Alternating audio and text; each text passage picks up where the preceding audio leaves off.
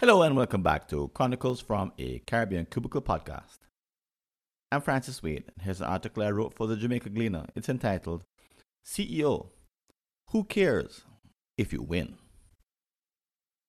The world is changing fast, and winning in business may already be a fool's errand. You're a company leader who has risen through the ranks.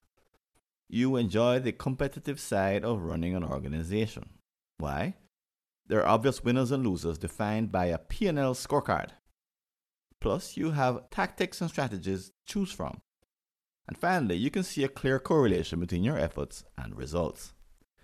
But what if the changes taking place in the world are making a mockery of the race you are mentally contesting? Keep reading if you want to stay ahead. Why you are like Usain Bolt. The 100-meter dash is undoubtedly one of the purest forms of gamified athletics ever witnessed. But before the Olympics were invented, people just ran. There were no medals or clocks or heats, sponsorships, television appearances, etc. Over time, these elements were added in and made this human invention appear real. Is the game of business also fabricated? If you are a CEO, you are probably immersed in it without question. Let's take a step back and outside of it for a moment. Maybe we can discern its outline and see some shortfalls. Ask yourself the following. Who are you competing against? Who are the winners, the losers, the middle of the packers? What do you use to measure the score? When do you feel pangs of jealousy as opponents pass you by? Do you enjoy the intellectual, social, and emotional challenges? Notice your reaction and write them down. You might become a bit nervous as you draw this picture. Why? Because you may uncover the motivation behind your accomplishments and believe that too much insight is bad. These feelings are natural. Most hard-driving, overachieving type A's who tend to lead organizations don't spend time reflecting on their competitive nature. It's taken as a given. Here I speak from experience. When I finally came first in my class at Wilmer's after 5 years of effort, I saw myself as the winner, the one who crossed the line ahead of others when it counted the most. I didn't question it for a moment, even though I gave up playing sunlight cricket for a year to achieve the goal. Today, I wouldn't. Why you are not Usain Bolt. But the truth is that business is not an actual game. While this mental construct can be energizing, there are definite limits to seeing it this way. Just ask Amazon.com. Reports have emerged that Jeff Bezos' empire is about to be dismantled by the FTC. Why? Apparently, they've determined that the company is taking its winnings from one area and using it in another, unfairly. Consequently, the US government may use antitrust laws to redefine the game Bezos has been playing. Remember, they did just that to Microsoft and AT&T among others.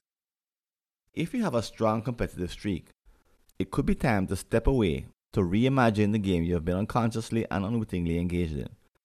Here are some strategic reasons to revisit this construct now. Reason number 1, you become blind. When a fresh substitute enters your environment but doesn't look like a competitor, you miss seeing them. Cable and Wireless dismissed the arrival of Digicel because the new entrant was playing a different game top leaders didn't recognize. Reason number 2, you become short-sighted.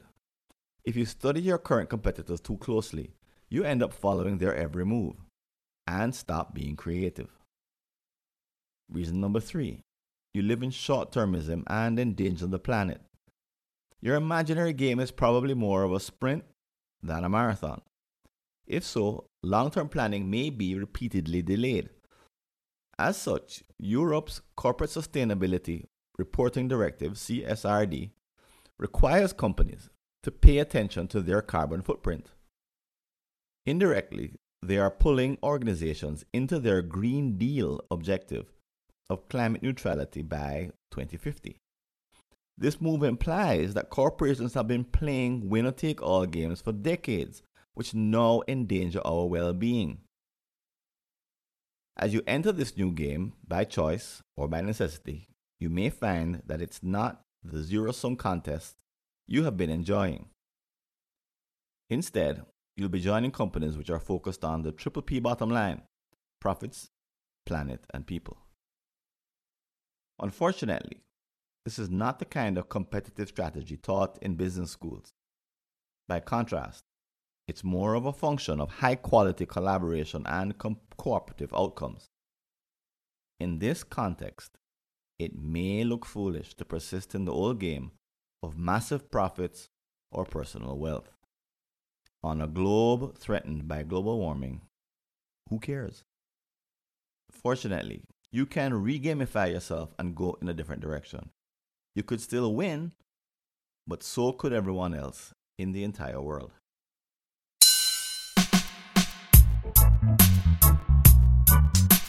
Thanks for listening. Do you have an unsolved problem in your Caribbean company related to strategy, productivity, engagement, or business process improvement?